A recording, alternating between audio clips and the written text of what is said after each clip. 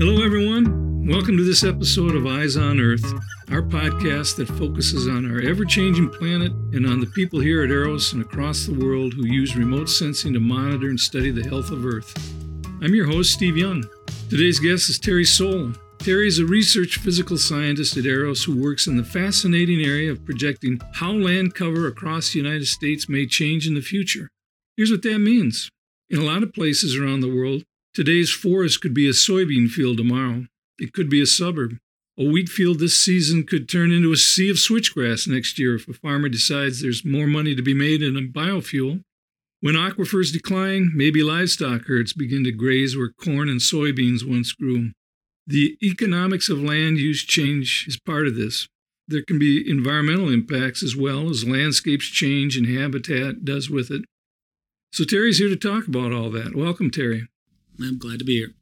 So you've helped to develop a model called Forecasting Scenarios of Land Use Change, or 4C. What exactly is that, and what does it do?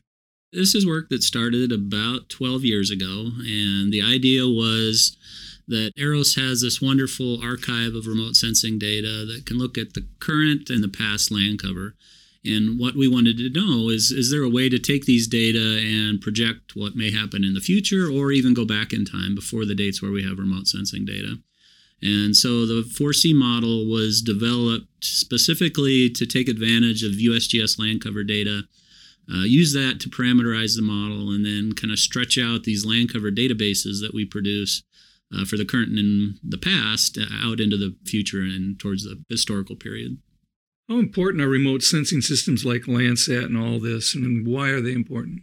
They are vitally important. One of the things that makes our model unique is our heavy reliance on remote sensing data, and that's why it's a perfect location here at USGS Eros to do this work, is that the model is so heavily reliant on looking at Landsat imagery and other satellite imagery that we get in the building to look at spatial patterns, for example. So historical spatial patterns of change we can look at from a historical perspective and use that to parameterize our model for how things will look in the future. You may be able to tell through remote sensing and the reflectivity off the Earth that the change is there, but how do you get to the reasons why it changes? I mean, is there a way to gauge that or measure that? And the driving forces of change really are what are the most important factor with land cover modeling. What we can do is we can take two dates in the past and extrapolate the past out into the future and call that a projected land use model. But those really aren't what are valuable. What's really valuable is understanding the economics, understanding the demographics. How are people moving on the landscape, or how is migration changing populations in a given area, or climate. How is climate impacting the landscape? And so those driving forces of change and understanding them are really a key to the model, just as much as the historical remote sensing data is. You could perhaps explain the migration of corn crops and all that based on things like temperature and rainfall and all that over time. Yeah, and then that's actually why the historical period is so valuable for the modeling, is that we can look at a thing like corn. And we know from a soils perspective and from a climate perspective and from a topography perspective, the types of areas that corn likes. Well, we can also look at projected climate change in the future, and we can look at how precipitation patterns will change. We can look at how irrigation water availability may change if an aquifer is declining, for example. And we can input those into the model. And so that historical information helps us understand the factors that drive landscape change. As we project those factors out into the future, the model responds so that we can actually look at corn and how that distribution might change in the future as climate changes. I imagine to project how land cover and land use may change in the future, you have to understand how it has changed in the past. How do you do that? What we try to do is compare what we've modeled with a past period. And so if we model out into the future, what we do is we typically start the model about 15 or 20 years in the past. And the reason that we do that is we can look at that 15 or 20-year period, compare the model performance to actual performance of land use on the ground as measured from remote sensing data. And so we kind of calibrate our model that way. We look at how the model performed over a historical period and compare back to the historical land cover databases that are produced at Arrows. So we have these national scale projects such as the National Land Cover Database that measures land cover change over time. When we model back in time, we can really go back as far as we want. It's just the uncertainty increases because the data quality gets less as you go back in time. But we can use things like agricultural census data from the USDA. We can look at census data from the past. We can look at old satellite imagery or old aerial photography, even going all the way back to the 1930s to help us parameterize the model. Landsat takes this big, moderate resolution look at regional scales and in larger scales. How detailed can you get with this model? Can you see change from region to region, state to state, field to field? How detailed can you get? We're looking at change all the way down to the parcel level. And so we have ownership boundaries for the United States, things like house lots, things like farm fields. And we try to model each one of those individually, but do it collectively across a really broad area. And just for an example, the area that I'm working on right now is one region that covers a couple of states in the eastern U.S. That one region has about 10 million of these individual polygons that we're modeling individually.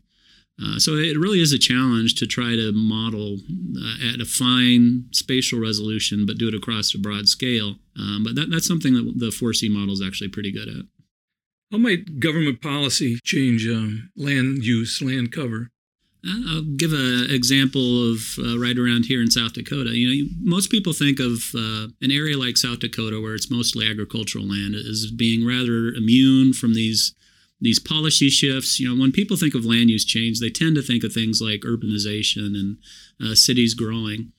Well, back in 2007, just for one example, there was a government policy that passed, the Energy Independence and Security Act. This was a law that mandated that we will produce 32 billion gallons of biofuel by 2022. Well, because of that policy, you had an uptick in demand for corn for ethanol, uptick in soy for biodiesel. And because of that, you've seen a tremendous expansion of agricultural land, grassland being converted to cropland in eastern South Dakota in the last 10 years. And part of that is due to government policy.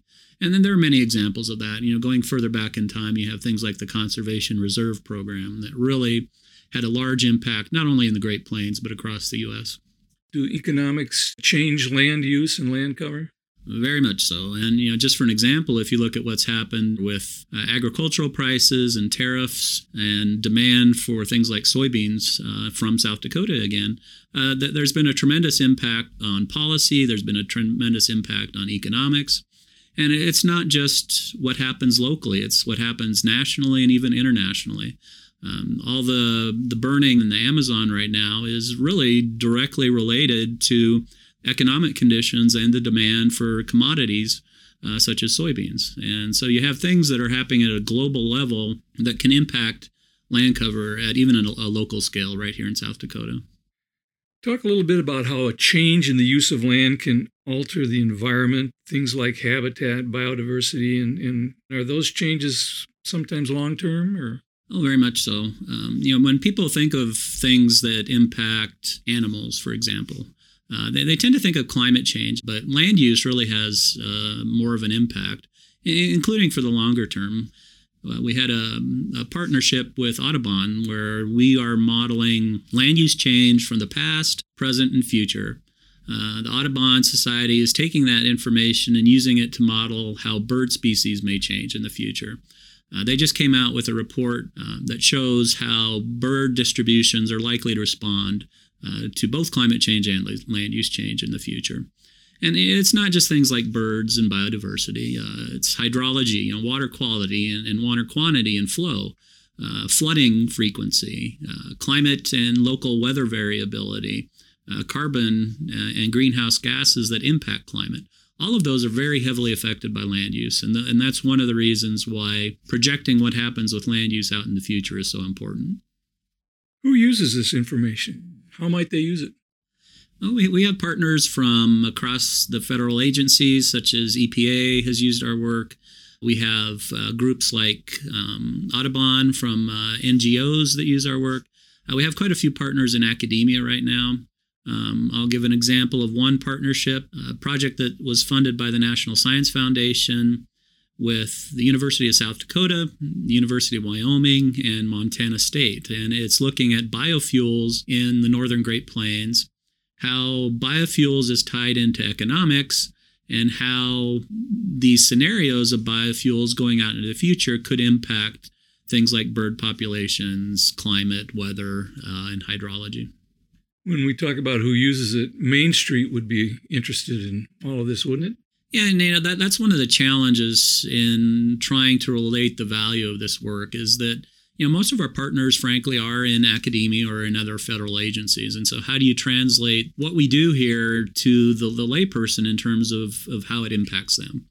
There's a whole field of work called ecosystem services that is looking at the value that the landscape provides from not only an economic perspective, so from an agricultural perspective, from a standpoint of forests and the products that are provided, but things like recreation, how the landscape impacts pheasant populations in South Dakota and hunting, or how impacts hiking or things like that. These are all things that are impacted by land use. So what we try to do is not only explain the relevance of what we do towards these ecological scientific processes, but also try to relate it to the economics of how that's going to impact people on the ground and also things like recreation. You've been at 4C for over a decade now. How are you refining that model and to make it even better and more accurate?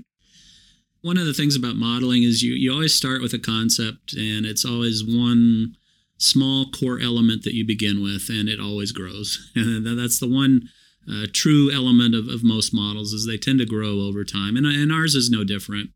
And so what we do is we try to just keep adding elements that improve our representation of what happens on the landscape. Just for an example, one of the things that we're working on right now is something that's been missing from the 4C model, a fire model. And so by this time next year, we'll have an element included in the model that looks at not only how land use changes, but how fire might impact the landscape. You are projecting what may happen in the future. So people come to you and they're interested in different scenarios. And for a single parcel or a single area, you may have to come up with 4, 5, 6 different projections. Yeah, it's a little bit different than being a weather forecaster. We're not trying to predict the future. What we're trying to do is say that there's a lot of uncertainty. And some of the things that we've talked about today, things like the economics or demographics or energy, that's another one. Where is your energy going to come from in the future? Is it going to be renewables, or is it going to be fossil fuels? All of these things have a huge impact. They all interrelate, and they all make it very difficult to predict what's going to happen in the future.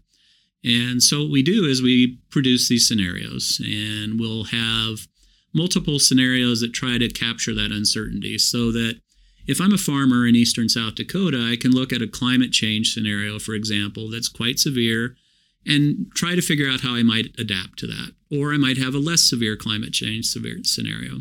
And so having multiple scenarios helps people to adapt to potential change and hopefully to mitigate any negative consequences before they actually happen.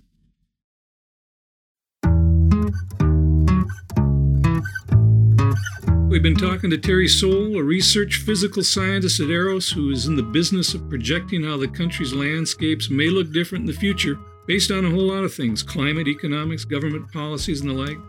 Thanks for joining us, Terry. You bet. Thank you. We hope you come back for the next episode of Eyes on Earth. Thanks for joining us.